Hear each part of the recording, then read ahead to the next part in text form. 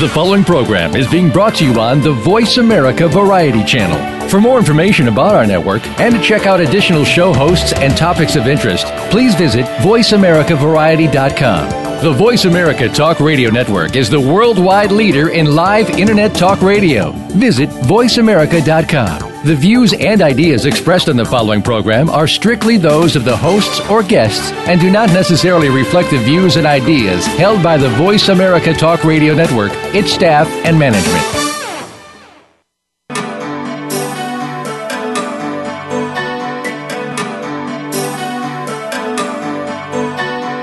Welcome to Dr. Carol's Couch with your host, Dr. Carol Lieberman. All comments, views, and opinions are solely those of Dr. Lieberman, her guests, and callers.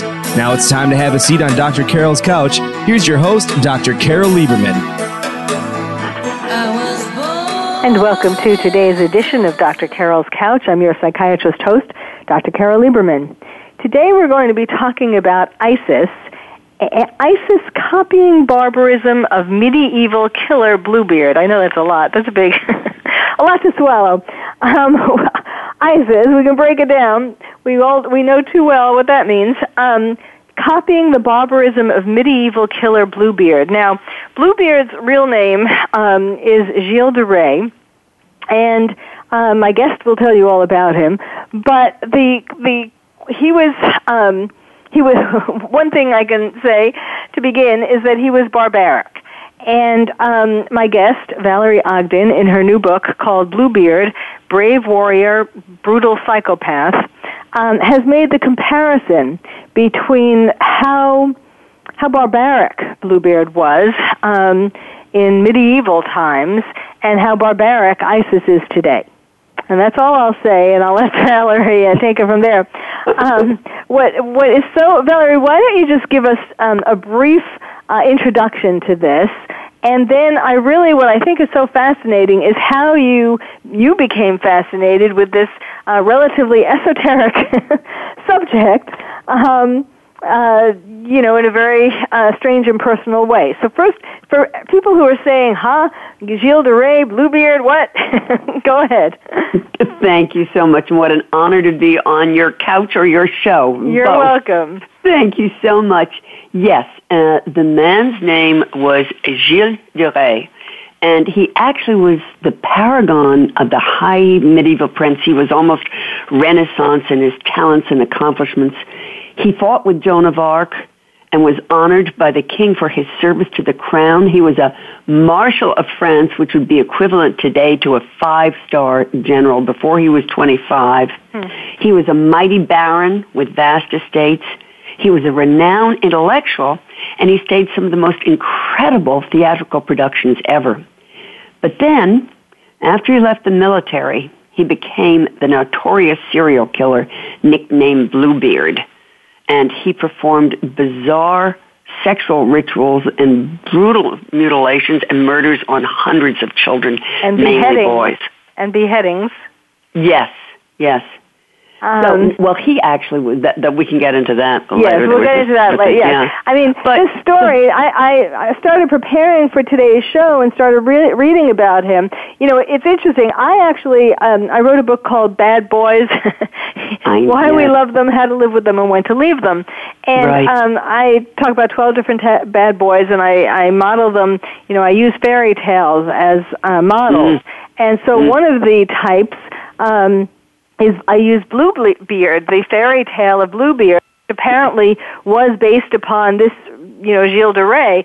But in my book and in the fairy tale, it's more about Bluebeard killing women as opposed to children. But we'll get into all that. Let's start with how. But you know why? Just to interrupt you there, sure. Yes, because I did research on that, and I think what Charles Perrault, he was the great fairy tale writer who did Bluebeard, he did Cinderella, and a lot of these stories were quite brutal before they were sort of toned down. Yes. I think he had his Bluebeard killing 9 wives because they were nosy women. They weren't young, innocent children, which is, far worse and really spine-tingling. And I think that's why he switched, from children to that's wives. Fascinating. So since he knew his fairy tales were going to be for children, he didn't. he thought that the real story was a little too gruesome. I think well, for anyone almost. Well, yes, actually, his story fit my man of mystery type of bad boy, because these women, as you mentioned, were all too curious, looking into all the rooms in his castle and so on, and so this was meant to be a man who has secrets, hidden secrets, that women find out too late. Perfect, yes. Okay, so, and just to set the date, Gilles de Rais, Bluebeard, was born 1405, and he was killed in 1440. He only lived to be 35, and he did quite a lot in his 35 years. What made you become interested in this man? I had never heard of him. And I'm at my nephew's wedding in Belgium, and this lovely man standing next to me turns to me while we're waiting for the bride and said, "So how do you like your nephew marrying into the family of a murderer?" And this was in French, and I looked at him, and I thought my French had gotten rusty, and I just kept on looking at him, and then the bride came down, we couldn't do anything, and so I made a beeline for him at the reception. And he said, "Oh, I know nothing else. I just know that Charles Perrault based his fairy tale on this man. But go talk to Mama. Mama knows everything." So I went very politely to Mama, and she just said, "Oh, I know nothing. He was a baron in the 15th century in France." And I kept on thinking, we're talking 6 centuries. What is wrong that they don't want to talk about this man? So when I got home, I started to do research. And it's fascinating because the English versions are really very, very prejudicial in the sense that he was a horrible man. But why is someone a horrible man? You know this more than I do. Yeah. There are reasons for it. And I was fascinated. So I started to do research, and I tried to do in-depth research, and I had the opportunity to go back to France.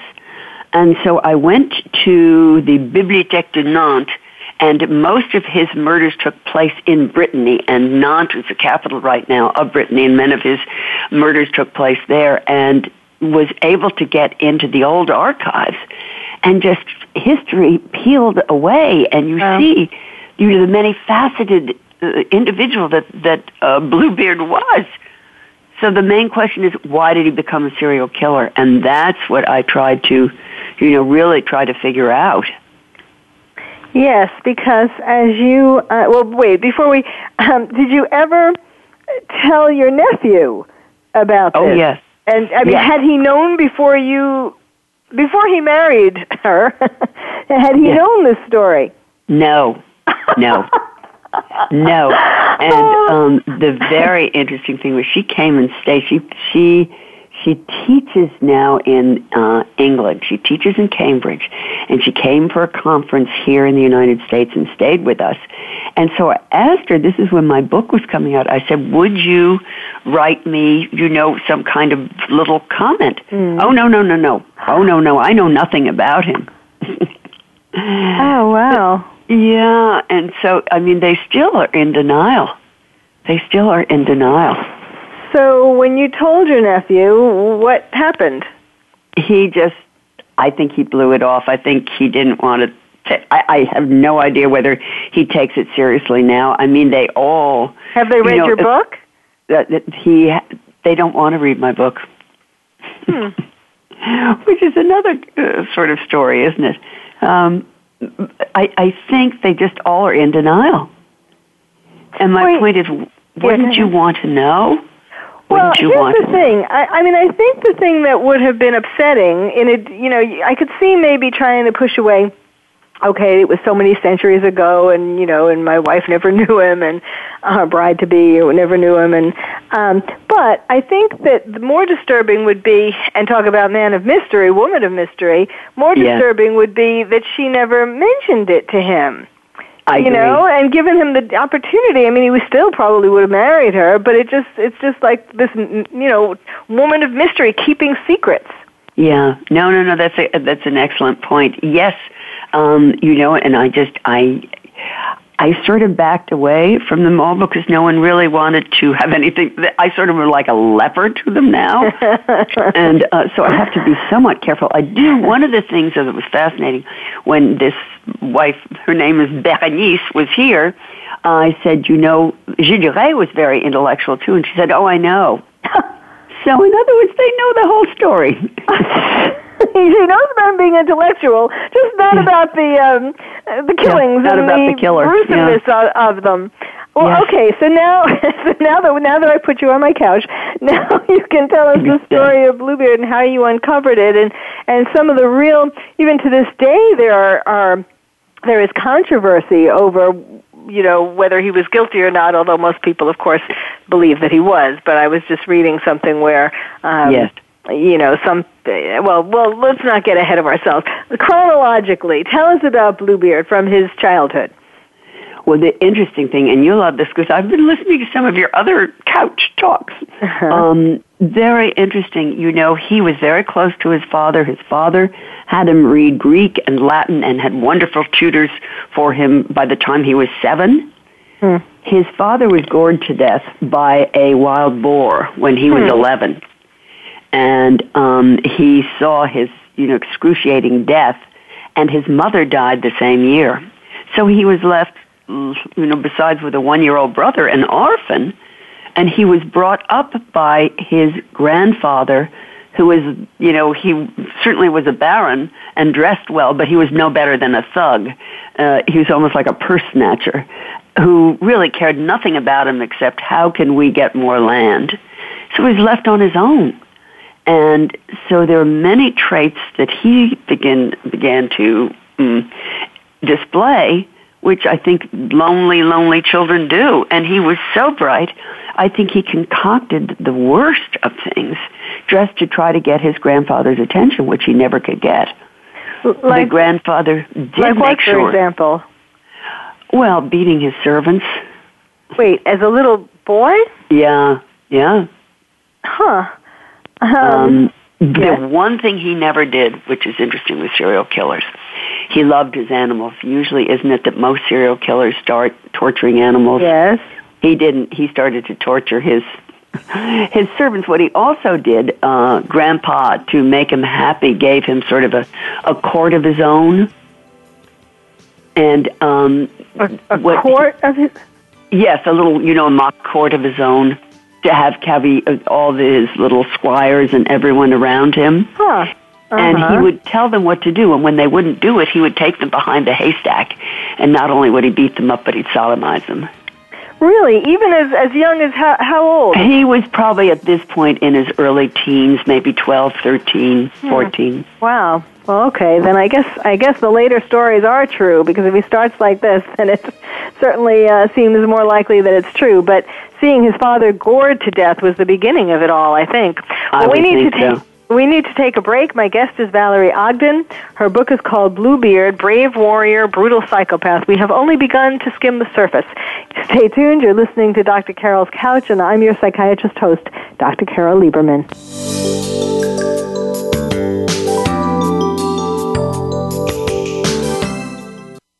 Ask the experts. Call toll-free right now, 1-866-472-5787. And ask our all-star team to answer your question. That's 1-866-472-5787. Thank you for calling. VoiceAmerica.com. Are you having difficulty coping with these troubled times? Do you want help? Then contact Dr. Carol Lieberman today at www.drcarol.com. Dr. Carol is a certified psychiatrist who not only has won an Emmy, but is a regular on top television shows like Oprah Winfrey and Larry King. She's here to help you through books, CDs, and helplines. Having trouble relaxing? Check out her relaxation CD. Has the fear of terrorism crippled your life? Call the Terrorism Hotline.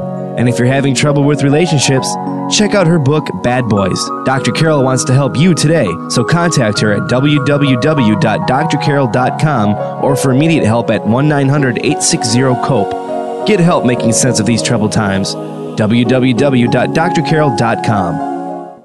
stimulating talk. It gets those synapses in the brain firing really fast. All the time. The #1 Internet talk station where your opinion counts. VoiceAmerica.com.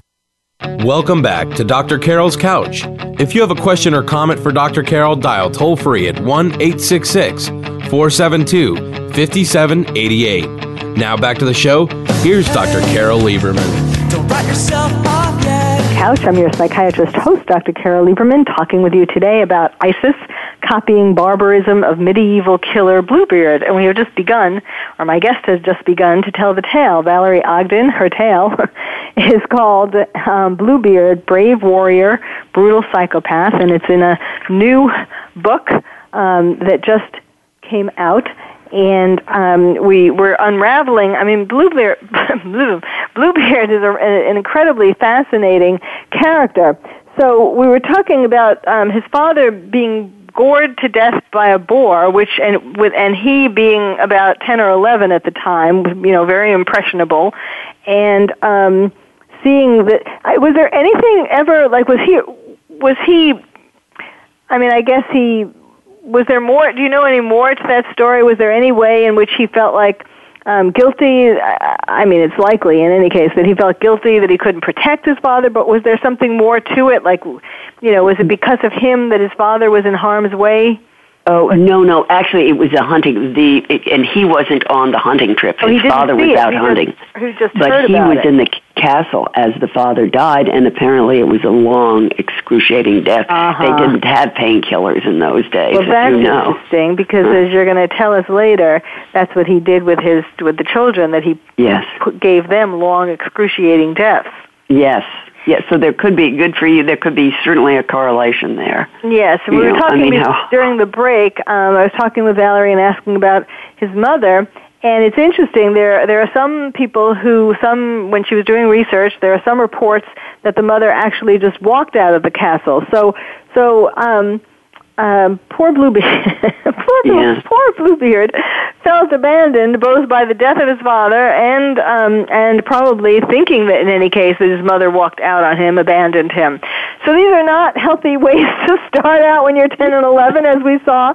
As he was an early teen, you were talking about his sodomizing and beating his servants. So and his little cavaliers too, the little ones who were his squires. So. Yes, it seemed to be a pattern that he had. But the one redeeming quality that he had, even while he was doing this, he was intellectual even when he was doing. I mean, he really cared about learning, and he would pick up all sorts of subjects. He was apparently he spoke Latin just extraordinarily. And he wrote in Latin. He also, with the books that he would read, the manuscripts, he would even do some of the paintings himself because he loved to do things like that. He always carried books with him even when he was in battle with Joan of Arc. Wow.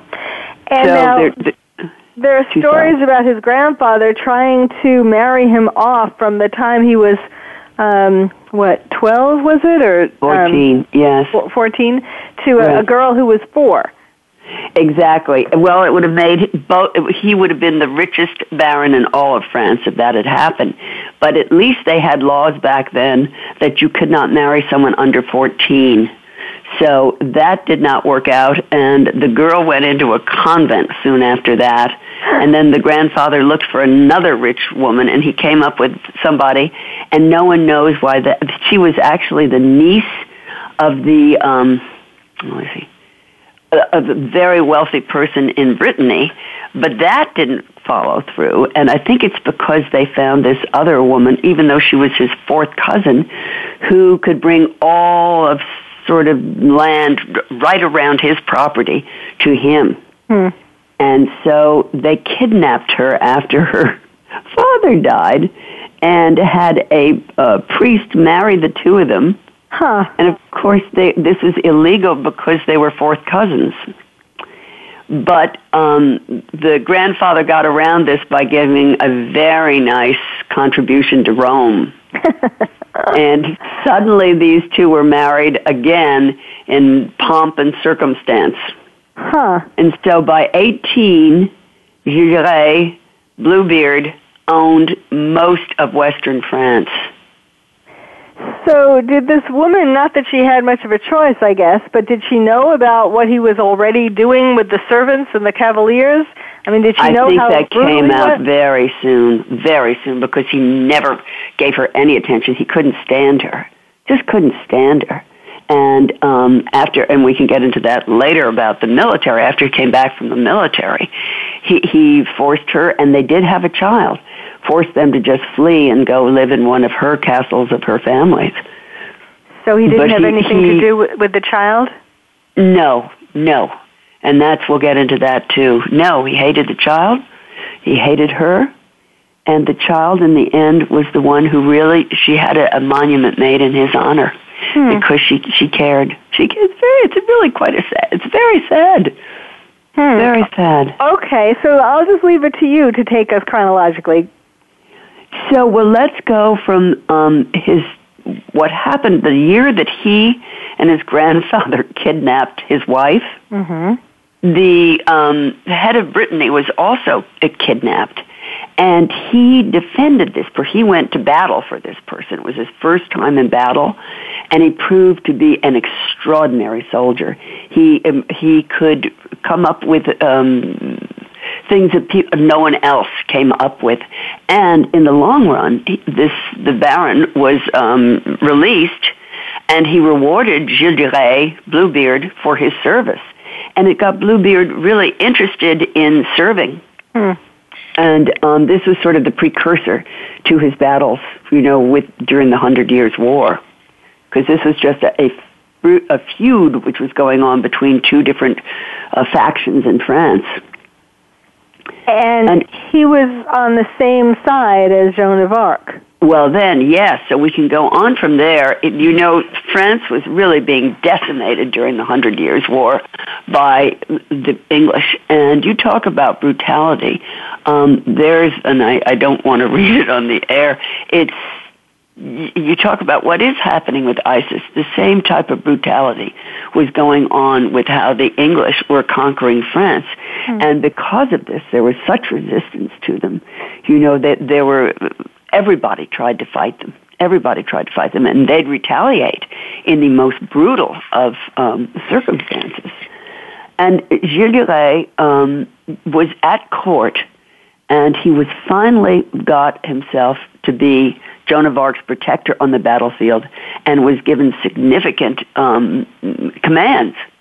And he rose. He rose through the ranks. He loved this. His latent whatever problems he had with psychopathy, with blood, with everything, he was able to use all of this to his advantage because he turned it into his situation with the war and with defending France and with defending Joan of Arc. Mm-hmm. Yes, he was able to. He didn't have any hesitation. Yes, for his bravery. Mm-hmm. And protecting her, and she called him her valorous and courageous Gilles. So there must have been something about him, that was certainly worthy. Yes. And he defended her in many times, saved her at one of the big battles at the Tourelle. That's where she won the Siege of Orleans.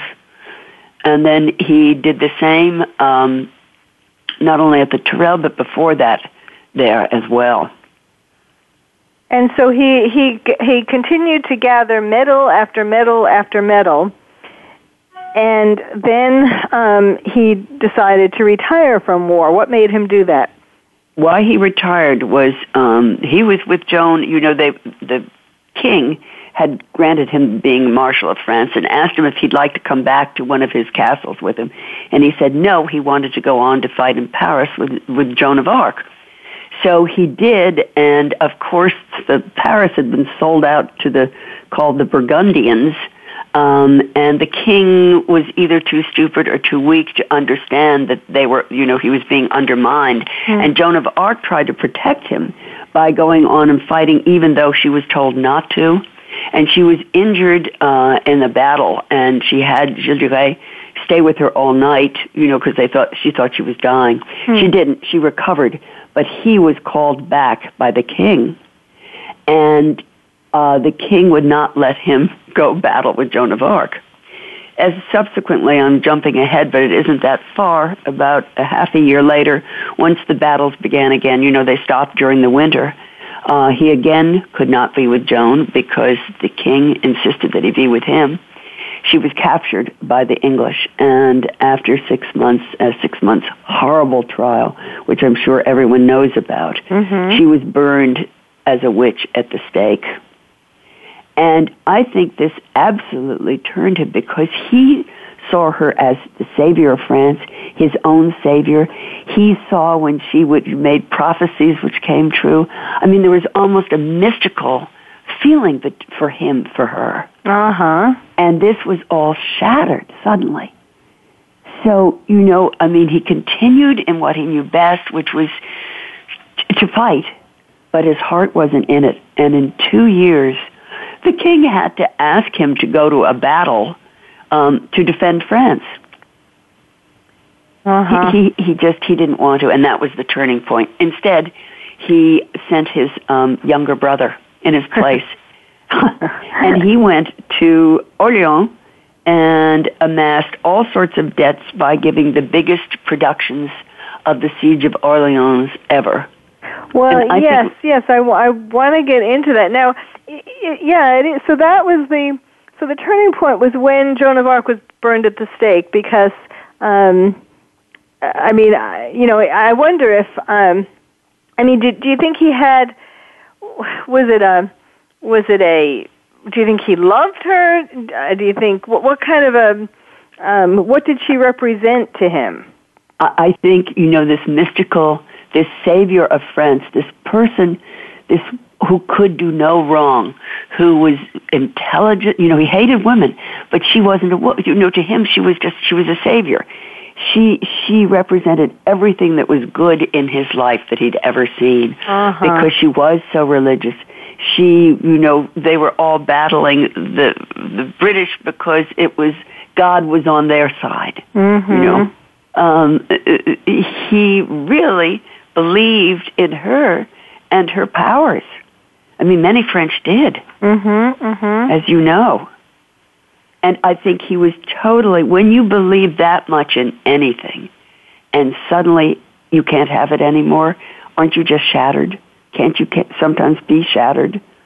And I think that's what happened. I think whether it was PTSD, whether he had some other emotional problem. Well, you're going to go on now and talk about the spectacle. And when I was reading about that, I was thinking to myself, it almost seems like a manic episode. Yes, I agree.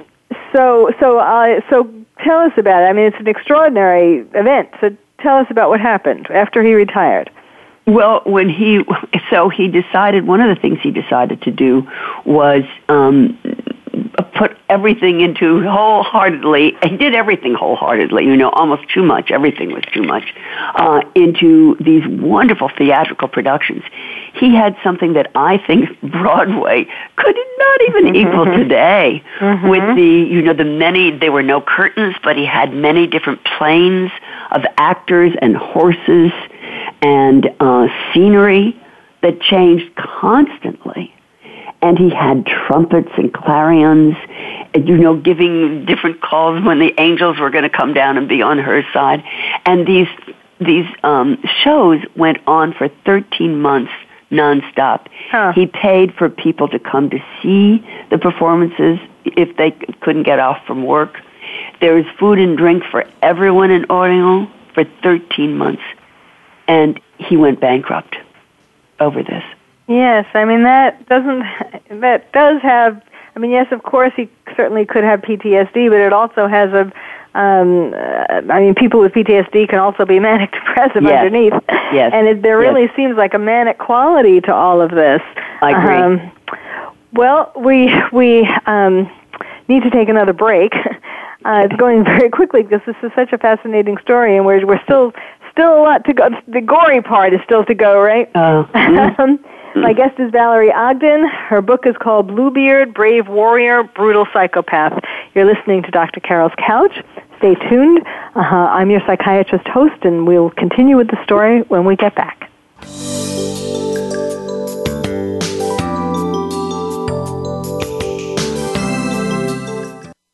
Ask the experts. Call toll-free right now, 1-866-472-5787. And ask our All-Star team to answer your question. That's 1-866-472-5787. Thank you for calling. VoiceAmerica.com. Are you having difficulty coping with these troubled times? Do you want help? Then contact Dr. Carol Lieberman today at www.drcarol.com. Dr. Carol is a certified psychiatrist who not only has won an Emmy, but is a regular on top television shows like Oprah Winfrey and Larry King. She's here to help you through books, CDs, and helplines. Having trouble relaxing? Check out her relaxation CD. Has the fear of terrorism crippled your life? Call the Terrorism Hotline. And if you're having trouble with relationships, check out her book, Bad Boys. Dr. Carol wants to help you today, so contact her at www.drcarol.com or for immediate help at 1-900-860-COPE. Get help making sense of these troubled times. www.drcarol.com. Hi, I'm Sam Nussbaum, WellPoint's Chief Medical Officer. We proudly support the March of Dimes mission to improve the health of babies and fight premature birth. We're helping the March of Dimes fund breakthroughs in research and community programs that help more moms have full-term pregnancies and healthy babies. Join us in working together to provide children with a healthier start in life. Visit marchofdimes.org. Streaming live, the leader in Internet Talk Radio, VoiceAmerica.com. Welcome back to Dr. Carol's Couch. If you have a question or comment for Dr. Carol, dial toll-free at 1-866-472-5788. Now back to the show. Here's Dr. Carol Lieberman. And welcome back to Dr. Carol's Couch. I'm your psychiatrist host, Dr. Carol Lieberman. We're talking today about ISIS copying the barbarism of medieval killer Bluebeard, whose real name was Gilles de Rais. And my guest is Valerie Ogden. Her book is called Bluebeard, Brave Warrior, Brutal Psychopath. New book just come out from the History Publishing Company. And let me also mention that Valerie is an actor. She is also the former editor at House and Garden, and she's the president of the board of directors of the Pennsylvania Society for the Prevention of Cruelty to Animals. So you have a Renaissance career yourself. So when we took a break before, we left off with Bluebeard being in perhaps a manic state, staging these unbelievable 500 extra, according to some reports, 140 speaking parts, 500 extras. As Valerie was saying, went on for 13 months. He paid people to come, gave them food and drink, and had obviously he wanted a lot of attention. That was another part of it. Like you were saying about his grandfather, what he did as a child, he still needed a lot of attention with his parents dead by the time he was 11. So, and I think to regain also his, he was considered one of the heroes of France. And so I think he was, by this show, he was trying to give eulogies to Joan of Arc, but I think he was trying to regain his honor, his grandiose style and staging, and was because he wanted to be renowned again. Yes, that makes sense. So, okay, but unfortunately in his, obsession with this, he became bankrupt, as you started to say. So take it from there. What he did, yes. Remember that this man had all sorts of land, but if you are going to spend that kind of money, it's finally a point where the piper comes home to collect. And he was selling everything. He even had to sell, he had a horse, and he was named, and I'll go into this in a second. He had to sell his beloved horse to pay off his debt. Wow. And he still had to, have show. He had to still be grandiose, was his way. So how he thought he would get all his wealth back was to worship the devil. But this was only going to be temporary because he really was a very religious person. But he felt in temporarily asking the devil for help, that would be fine. So he brought in all these people to help him, commune with the devil, and they were, of course, all charlatans. And the worst one that he brought in was someone who had studied the occult in Italy, and he just bamboozled Bluebeard, and Bluebeard fell madly in love with him. And the man was smart enough to know exactly what he was doing, so he'd hold these seances. But the devil seemed to never show up when he was needed, nor did he give, the gold that was necessary. And so I think this man's name was Prelati, and I think that he was afraid that he'd probably be kicked out of the castle. So what he persuaded Bluebeard was that the devil really needed a sacrifice. He needed to sacrifice a child. So in his absolutely crazy state, that's what happened.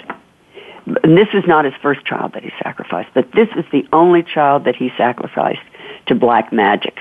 And of course, nothing happened. The devil still did not give him gold, and the body was buried in sacred land. And I think he felt badly, afterwards.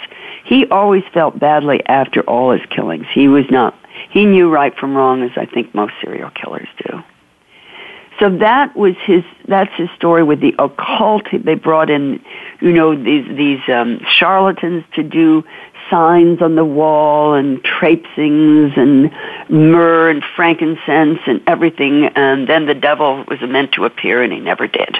And in the meantime, after he left the military, as soon as almost he got back to his first castle, it's called Champtocé, he started to kill children. And what had happened was he had two people who had served. One had served with him at one of the big battles in France where they had been successful. And the other was someone who had been in his family ever since he was a teenager. He was an impoverished Norman cousin who was stealing from him almost from the beginning because he'd lost all his money. The English took away their castles. So he was stealing from Gilles de Rais, and then everyone else began to steal from Gilles de Rais.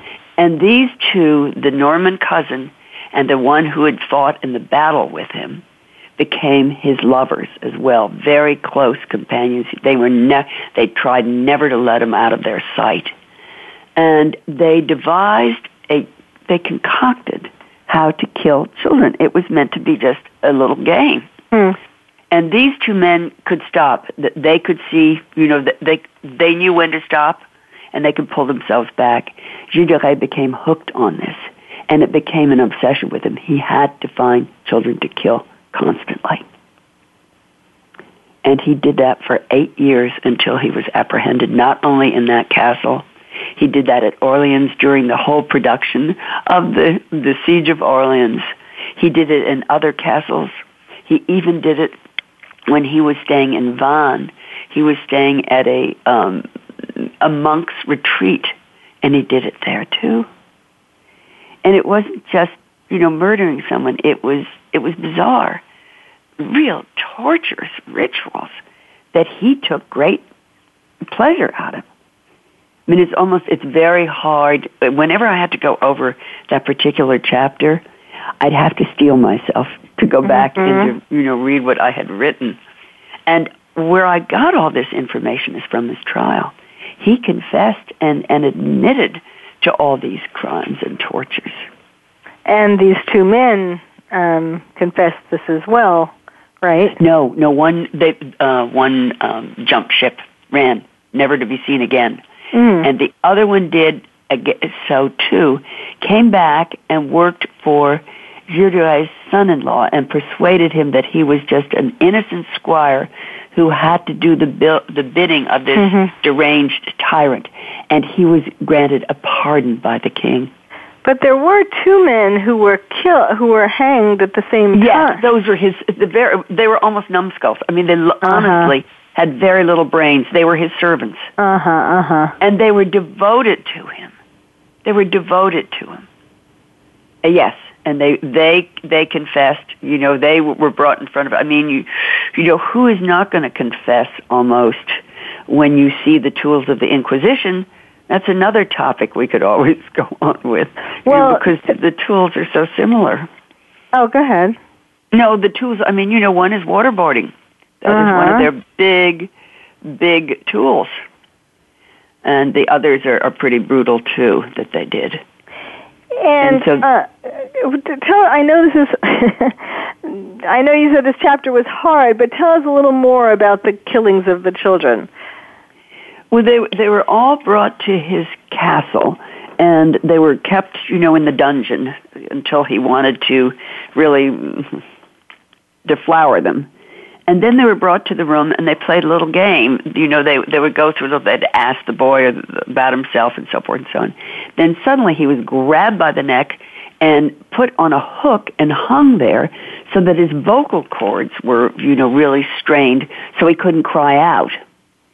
And then Gilles de Rais himself would take the child off the hook, and he'd hold him in his arms and say, it's just a little game, we're being silly, and when the child thought that everything was fine, then they go in for the kill, and then they would, they had all sorts of swords, they'd either hack the child, or they'd stab him, or they'd gouge out his eyes, and on and on. And sodomize them. Yes. And behead them. Well, yes. Yeah. But it was mainly they were dead before a lot of times that they, beheaded them. It was every conceivable torture that man can think of. And Bluebeard would typically masturbate while this was going on. Yes. Yes. And then afterwards, he would get himself in this beautiful gown, and he'd have his servants have the heads all cut off and the pretty ones put on his mantle, and he'd make his servants decide which was the prettiest, and he would kiss these heads and tell them to go to God, pray for me. So he reached the absolute abyss. I mean, the absolute abyss. Yes, yeah. And you almost, instead of regurgitating, you almost have to say, how does this happen? That's what I kept on asking myself. How does this happen? Yes, and how did these people stand by and watch it or participate? Yeah. Yeah. Yes. Well, it happens from I guess from a combination of his, whatever mental illness predisposition he might well have been born with, such as manic depressive illness. Right. What you're saying, the brutality of war that he was in, which could have added PTSD to it. Right. The fact that he did see his starting out with his father being gored to death by a boar, and his mother abandoning him. I mean, all of these, they were, it's a lot of traumatic reasons or things that went into him as a young child that that is what manifested, and of course the war, and what manifested later on in this incredible brutality. Yes. So I mean, you can try to explain it, but at the same time, it's almost inexplicable because it's still so it's so depraved. It's how could a human being do that? Right. Which is a good segue, because in the next segment we're going to talk about how you compare all this to ISIS. Well, exactly. I mean, I think there you have it with the brutality. There's similar mentalities in the sense that Bluebeard killed because probably of a mental illness. These people, I think, their psychopolitical connection to slaughter is simple. They gleefully, they eradicate anyone who doesn't agree with their primitive ideology. Well, yes. Well, okay. We need to take a break. We'll get into that more in the next segment. My guest is Valerie Ogden. Again, her book is called Bluebeard: Brave Warrior, Brutal Psychopath. So stay tuned. We'll be right back.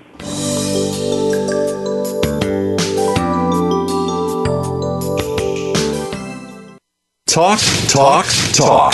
That's all we do is talk. If you'd like to talk, call us toll-free right now at 1-866-472-5787. 1-866-472-5787. That's it. VoiceAmerica.com. Are you having difficulty coping with these troubled times? Do you want help?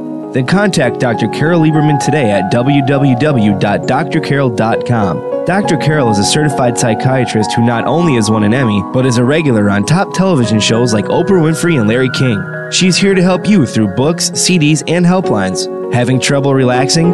Check out her relaxation CD. Has the fear of terrorism crippled your life? Call the terrorism hotline. And if you're having trouble with relationships, check out her book, Bad Boys. Dr. Carol wants to help you today, so contact her at www.drcarol.com or for immediate help at 1-900-860-COPE. Get help making sense of these troubled times. www.drcarol.com. The Internet's #1 talk station. #1 talk station. VoiceAmerica.com. Welcome back to Dr. Carol's Couch. If you have a question or comment for Dr. Carol, dial toll-free at 1-866-472-5788. Now back to the show.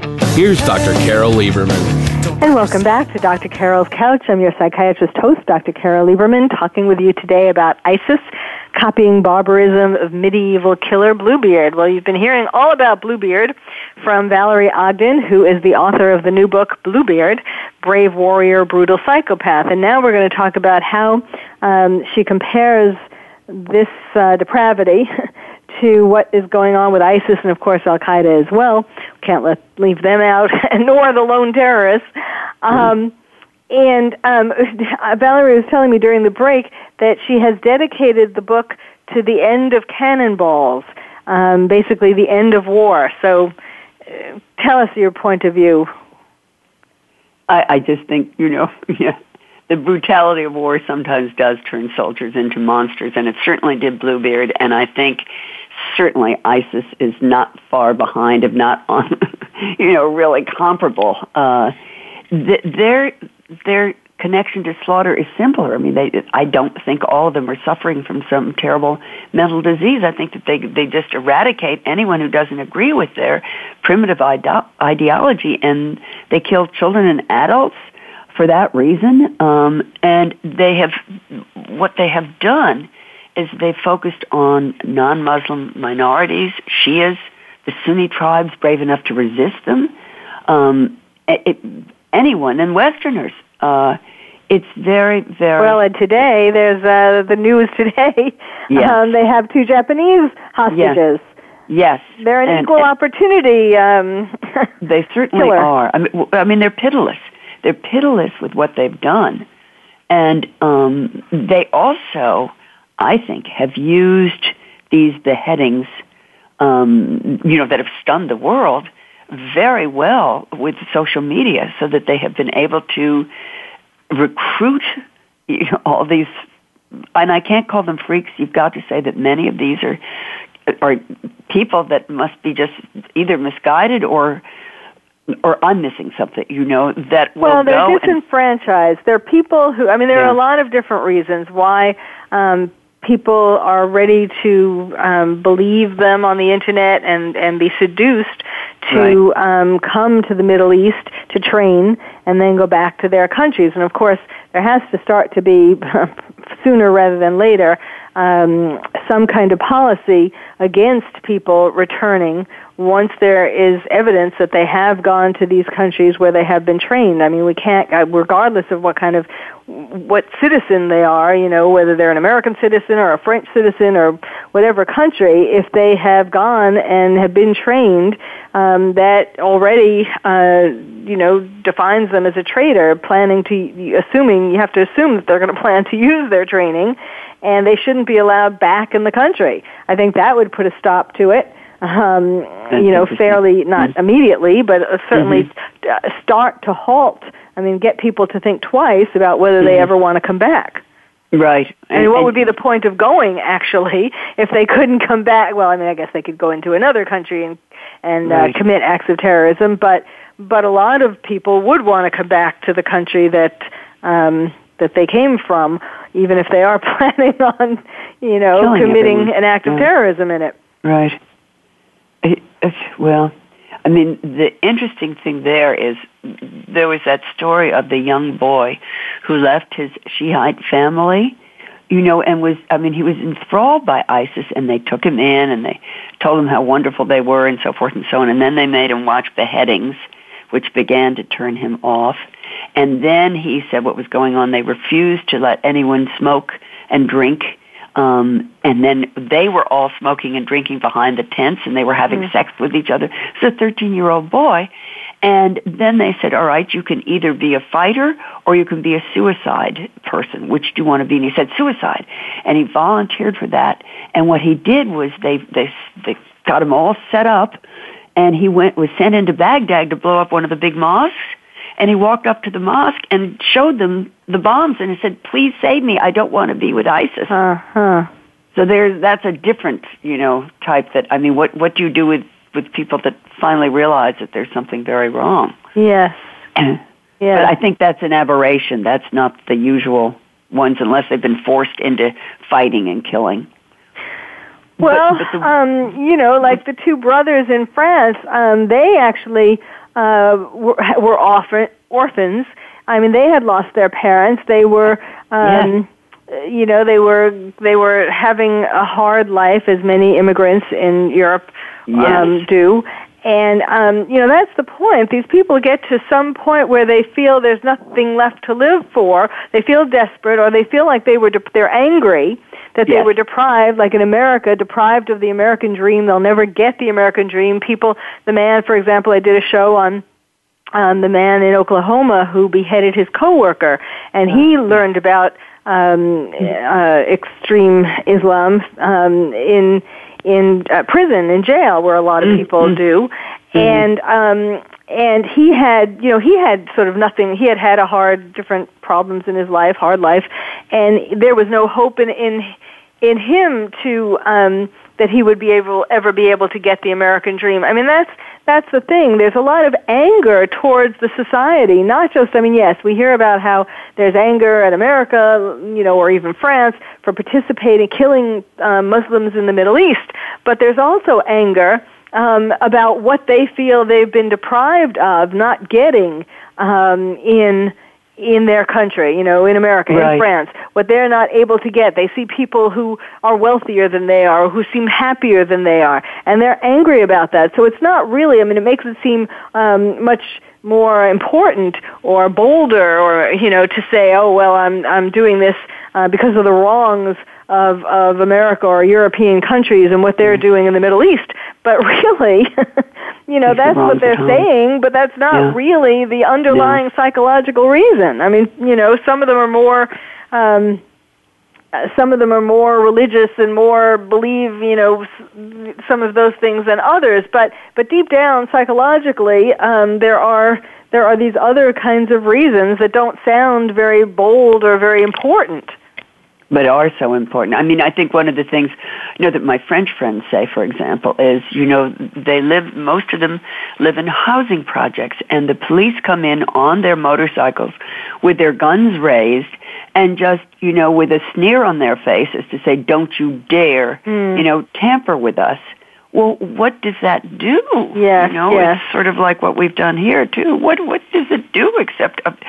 what is wrong with us? What have we learned since the Middle Ages? Not much, if we can't understand that, there is some compassion and humility, and there are people that really they're lovely. They just need to be helped. Yes, that's true, but certainly you know that it's not just about compassion. It's about there is this plan. There is an infiltration.